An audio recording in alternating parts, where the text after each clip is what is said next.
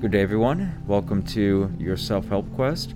I'm your host, Joshua Melissus, and joining me today is Dr. Douglas Greiner, who is a licensed psychologist who works at the Missouri State University Counseling Center.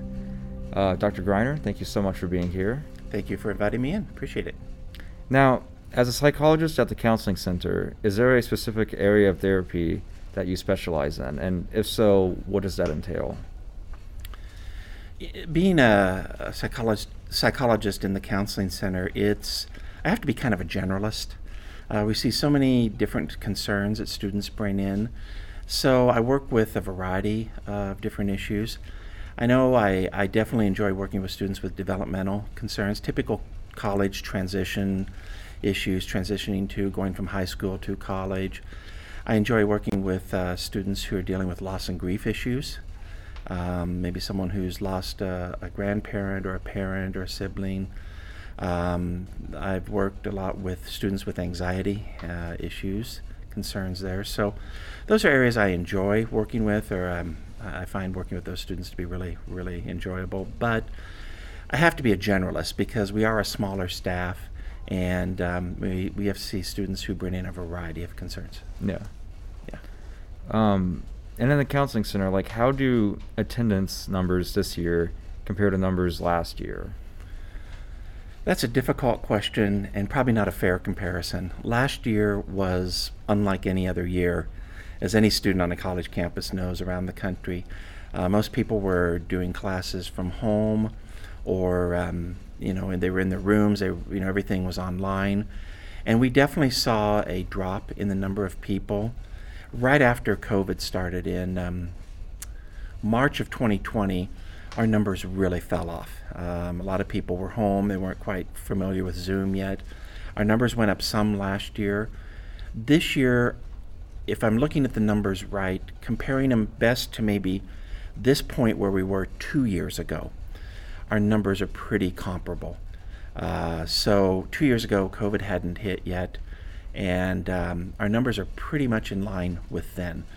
So if that's the case, hopefully we'll be where we were maybe 3 years ago before COVID hit. So comparing to last year, it's just we've kind of given up the comparing because it looks like everything just exploded in the last 12 months. But things 12 months ago were definitely very different. In what ways has the pandemic affected the mental health of students? I think it depends on the student. I would say it really depends on the student. Overall, I think especially initially, there was a lot of confusion, stress, trying to figure out how do I do this? How do I do online classes? That isn't what I signed up for. The students who in spring of 2020 went home, and some students went home to very rural areas where bandwidth was low, to say the least, or they just didn't have reception. And that was a real challenge for some people. As the pandemic went on, I think last year, again, I think I would say stress and anxiety has been a theme throughout all of it. Last year, I really saw a lot of students who were, in some ways, happy to be going back to college or could live here, but the options were limited. If they wanted to get involved in a group might be meeting on Zoom. And that just wasn't the same for a lot of people who wanted to be maybe going to a meeting, interacting with other people. They were seeing them on a screen, and for some people that just wasn't as satisfying. And last year, when I say last year, I mean last academic year, again, a lot of people stayed home. If they were doing everything online, I don't have to go to Springfield or Missouri State. I can stay at home with family and do my classes online. This year I see more of a return to a lot more of the traditional things that we've seen in the center, the range of issues. There's still the stress of just things are different, but for some people, being able to be back in the residence hall, have a roommate, being able to have some seated classes, that's been a good thing. Some people really like seated classes. Some people really like the online. For some people, I think the pandemic, in a way, was, I wouldn't say good, but it really opened up the ways to meet other people via social media or the internet through other means. The options really, really exploded when the pandemic started. So for some people, I think there was some opportunity there, but for most, there was just a lot of anxiety. What do you think are the causes or contributing factors of why most students turn to the counseling center? Pretty much year after year, our top concerns that people come in with are adjustment. There's always an adjustment. I think that's very typical the first semester of fall. And that'd be, you can imagine someone coming to college. I always say the first semester of the first year is probably the most stressful year for anybody.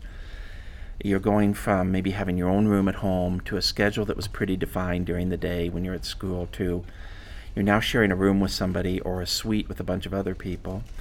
You have classes that you go to, but the rest of the day is yours, and you got to manage your own time and do that on your own. So there's that, which is pretty typical. The anxiety issues. Over the years, anxiety concerns has been right at the top there. Students who are dealing with more than stress, even the stress of going to college, but just an internal sense of worry and anxiety, and depression. Depression concerns can definitely be up there. I'd say then probably the fourth, and again, these all are pretty even. It's, these are not in any order, but the fourth would be relationship concerns. And that may be relationships, and that's pretty broad. Could be roommate issues, dating relationships, relationships with family members, something in that range. So those, I say, would be the top four concerns. And we could go back several years, and those would be in the top four. Then there are the other concerns that people bring in, and that could be maybe dealing with some substance abuse issues, dealing with the past that involves some abuse, some trauma issues, someone who's having serious thoughts of harming themselves or others.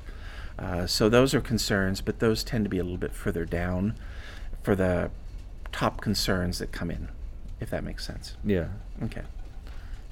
And I guess this depends on each student, but how many sessions do most students need? We have a limit of up to 8 in a semester. So given that our schedules are pretty busy, and I say, again, another thing I can tell from the semesters over the years is October and November are our busiest months year after year. Those are when we get the biggest demand. So right now, I'm seeing students maybe every couple weeks. So if a student comes in every 2 weeks over the course of a 16-week semester, 8 weeks, 8 sessions. Now, what do most students really use? Around 4. Yeah. Around 4. Some 3, some 5, but usually around, I'd say 3 to 5, but around 4 sessions. And most people come in, they figure out some things that they're going to do differently. They kind of clarify what's going on, kind of get the big picture, and then, okay, I can do this or this, and it'll kind of help them get moving where they want to be. So I think over the years, again, on average, we see people probably around 4 times.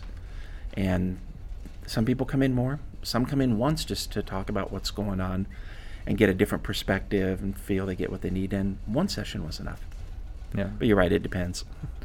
You mentioned October and November. Why not December as much? My belief is by the time students come back from Thanksgiving break, there isn't a lot of time before the semester's over. We see people who will come in that, a little bit at the end of November, beginning of December. I think a lot of students really get focused on their academic things, all the projects and papers that are due, tests that are coming up. I believe some students just, really focus on that, and they put the personal concerns on the back burner. Now we'll have people who come in and really are struggling and realize near the end, I'm struggling here. I don't know if I'm going to make it.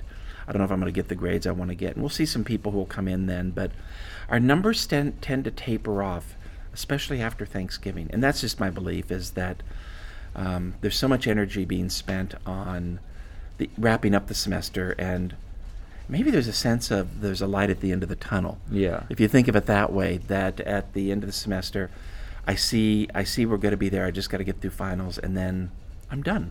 I can get out of here, and that'll take some of the stress off. So that may be part of it. And would you say like that's the same for May? Yeah. Yeah, I would say, again, as you get in those last couple weeks, just tends to be a little less use. Not always, but tends to be. The spring semesters tends to also start off a little bit busier, and then kind of starts to fade as the semester goes on. It's almost a mirror image of fall. Fall seems like it starts out and then increases, becomes busier, the demand increases. Get to the end. Spring starts out, the demand is pretty high, but as the semester goes on, it decreases some. Again, it could be for some people who deal with like a seasonal affective disorder. Yeah. That the days get longer, the weather gets nicer. After spring break, they're starting to feel maybe not as depressed or as down, whatever, and don't feel the need to come in. I can highly relate to that. Okay. Because like, I hate January and February, and like, once it gets to March, that's my mental health is like gets improved because it's spring now, and the sun's coming out, better weather, so. Yeah. Now, we'll also see some students who'll come in like after spring break that might think, oh, it's been the January February blues, if I can call it that. Yeah. Just those gray days, those rainy, snowy days. Spring break, everything will be better. The days are longer. We're on daylight savings time. It feels lighter. It's lighter at night, whatever. And then they don't feel better. And they'll come in and maybe say, I thought I would feel better when the days got longer and the weather got warmer, but I'm not. Maybe something else is going on. So it isn't necessarily the seasonal affective concerns. So again, it depends on the student and different things we see at different times of the year. Yeah. What services do most of the counselors provide? Primarily individual, face-to-face counseling. We do offer some different groups occasionally. We have offered I know we did a loss and grief, dealing with loss and grief group, a group for individuals who are transgender or gender questioning, gender non-binary. So again, a chance to talk about more of a support group than a counseling group per se. But primarily most people do individual one-on-one therapy. Sometimes two students come in, if they're both students at Missouri State, they'll want to do some couples counseling. We don't get necessarily a lot of that. If someone's not a student and they're wanting family therapy, then we'll refer into the community for that. So we really do put our energies into helping students, currently enrolled students. Some therapists are more trained in providing therapy that's really designed to help people who've been through some trauma in their life, maybe some past abuse or sexual assault. So, but again, that tends to be face-to-face, one-on-one. The other thing, I guess I would add too, the other thing we do, and I want to be, aware of this, is that we also do a lot of outreach. We do programming. We get asked to come into classes or maybe come to a Greek house and talk about the services that we offer, or do a program on stress management, for example. That's our number one requested outreach program, stress management. But sometimes we'll go into a residence hall, maybe after a student death. Sometimes that happens, that a student died in a car accident over a weekend, and a suite and a floor is just really upset. Or maybe that's happened in a class. There have been a few times where an instructor died and had to go in and talk with the class about what to expect and how grief is different for everyone, and that may trigger some past loss issues. So some of the things we do is also outside of the classroom, going into different classes, or maybe a Greek, one of the houses, one of the chapter houses, and providing some support and education there as well. What are some good coping mechanisms for students dealing with stress or anxiety? I always think first and foremost, it's important for the person to realize or to identify maybe what is causing the stress. Where's it coming from? And sometimes it's pretty obvious. Sometimes it isn't. Um, you know, um, Finals, I always use that as an example. Finals is a pretty obvious stressor. People know that they have all these tests within, 4 days, or sometimes, 3 tests in 24 hours, and that's pretty stressful, and making sure they're feeling up and ready for that. But I also think there are things that are really exciting in our life that can be stressful. So, for example, talking to someone and they tell me, and I'm getting married in a month, and I'm trying to coordinate everything. And I think, wow, you're planning a wedding, taking 16 credits, and working a 20-hour-a-week job. Jeez. You got a lot going on. And sometimes, when I say that, a person may look at me and just realize, yeah, that is a lot. I hadn't thought about it. They're excited to get married. Classes are going good, but identifying where the stress is coming from, I think, is important. I also invite people to think about, how do they know they're stressed? What are their warning signs?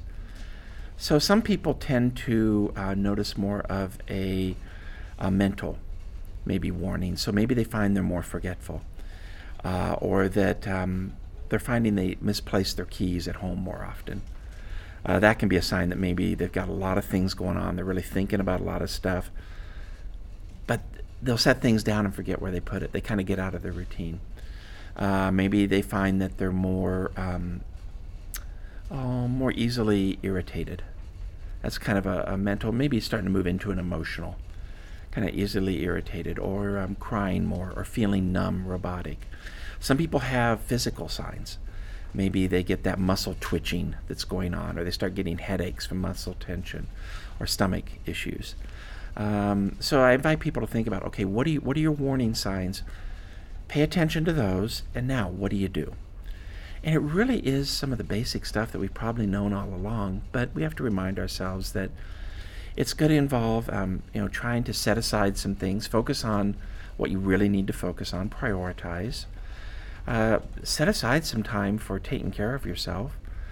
Maybe that's, if you've got an hour for lunch, you have some lunch, but you get out and walk for 15, 20 minutes. Just some time to burn off some of that tension, and also some time to not have to think. Humor can be a good technique to deal with stress, to kind of keep a sense of humor.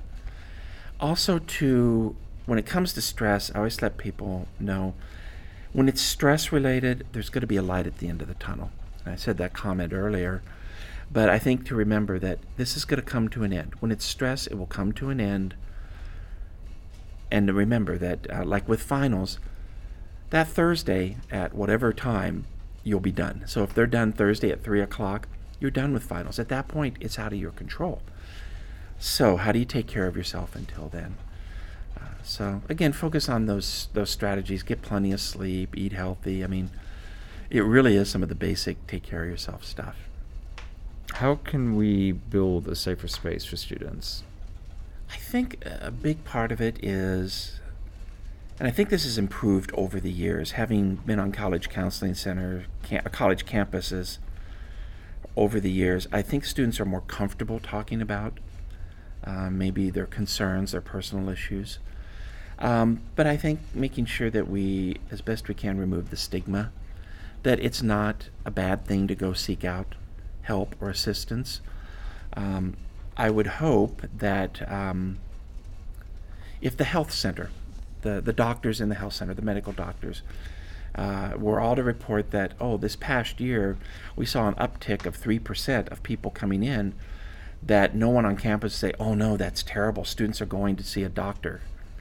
I would hope people would think, you're going to see a medical doctor because you're trying to take care of yourself. You realize, I'm not feeling well, I need to take care of myself. So I think we want to do the same thing with mental health issues, that if a student goes in to talk to a counselor, that's not a bad thing. It's good. I'm glad you're taking care of yourself. I hope you'll figure out what steps you need to take, what changes you need to make that's going to allow you to move in the direction you want to move, to become the person you want to be. So I think being supportive of someone, encouraging someone if they're going to see someone, and say, I hope you'll keep going in, talking to someone, and or inviting someone. If you thought about going to talk to a counselor, maybe that would be something helpful. But really trying to remove the stigma and not not think of someone as weak or having some deficit because they're seeking out help. So that's what I would say. What can we do to check in on students with mental health problems? I think that if a student is talking about some concerns, as maybe as the friend, I'm going to take it from that perspective. As the friend, I might, I want to be supportive. I want to, do what I can, but I also have to realize that sometimes I can't do everything. And I may have to, let the person know, I want to be supportive, but I don't know what to do here. So I think being supportive, the first step may be knowing your limits, that I can be supportive of someone, but I can't necessarily be their therapist. I can't be a therapist for people I know and friends. I'm not objective. I'm not removed enough. And sometimes a person needs a more objective perspective. So I think that's a good place to start, is kind of encouraging the person to take care of themselves, knowing the limits, inviting them to consider talking to someone else, to let them know that there is a counseling center on campus. Or maybe it's someone who's not a student, and there are resources in the community. I can help you find those. And to let the person know, I want to be supportive, but also feel like maybe this is more than I can help with. Not that I'm telling you I don't want to be supportive. I'm going to be supportive, but I think someone else can offer some better ideas, maybe some better perspective than I can. So I think I would start there, of encouraging someone and checking in with them. So if a friend of mine told me some stuff and I said, I think it'd be good to talk to someone, they say, yeah, I think it would be. Right now we're doing a lot of our counseling via Zoom, a lot of it. But let's say someone's really afraid to come in the door. And that, I think, is more of a case of walking in the door to an office can be really intimidating.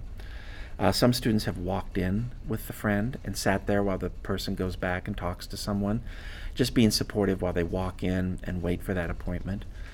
Sometimes I think it can be helpful to ask the person, how did the meeting go? Are you still seeing that person? How's it going? Again, not prying. Let the person share what they want to share, but to just say, I hope you'll keep taking care of yourself and doing what you need to. But sometimes just checking in with the person. How's it going? How can we understand students' mental health better? That's a big question. That's a big question. I say it a lot. It depends. It depends on what's going on. I think there's a part of the mental health concerns that, as I have said, that some of it's developmental, some of it is just where someone is in life. Someone who is 18 or 19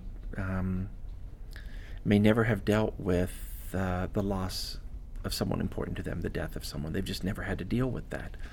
Or maybe someone who's 18, 19, or maybe 21 has never gone through a breakup, and this is the first breakup. Maybe that's also about an age where someone may have their first mental health issue, maybe the first time they've really dealt with depression or really dealt with anxiety or schizophrenia, for example. We sometimes see a student who's starting to deal with some of those concerns. So I think, you have to kind of understand where the student's coming from, what are they dealing with, that this is a lot of firsts that a college student may be dealing with, and trying to be aware of that,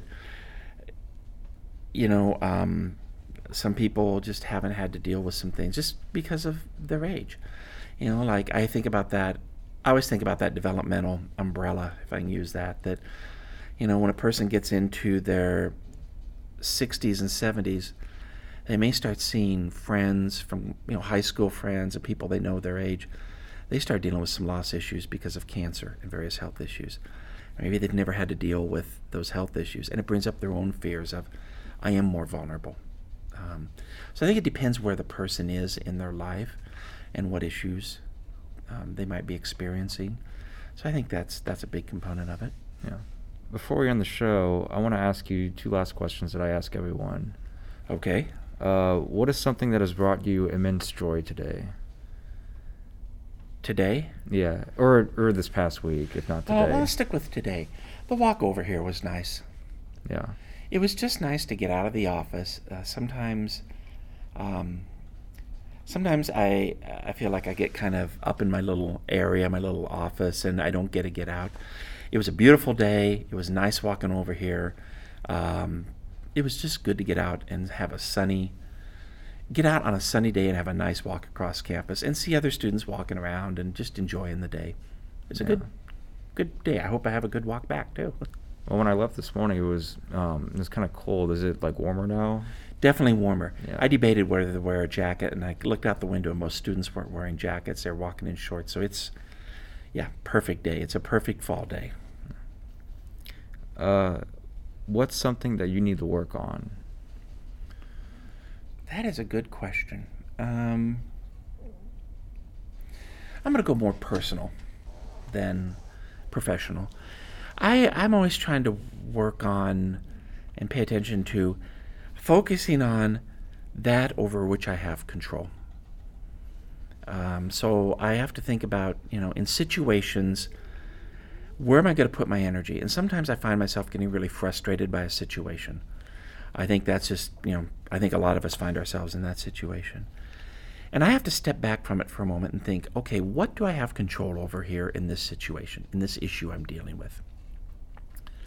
And if I'm really honest, and this is the hard part, it sounds easy, but it's really hard, I really only have control over me. Really. So how do I want to think about this? What do I want to say? When am I going to go to bed tonight? What am I going to eat today? How am I going to say whatever it is if I'm going to talk to someone? Once it leaves me, I really don't have control over it anymore. And, I can say whatever. If I'm really frustrated with a situation, I can think about how do I want to address this? Do I want to address it? And I can address it, but if I'm going to stand there hoping for a response, I don't have control over what the person's going to do. So I guess that's something that,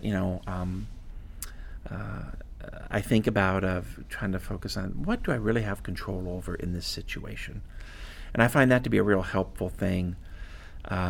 Maybe when the day is really busy or I find myself really frustrated. I would say the other thing I really focus on too is just being aware of how I'm thinking, how I'm feeling, kind of just being in the moment. It's a little bit of that mindfulness quality.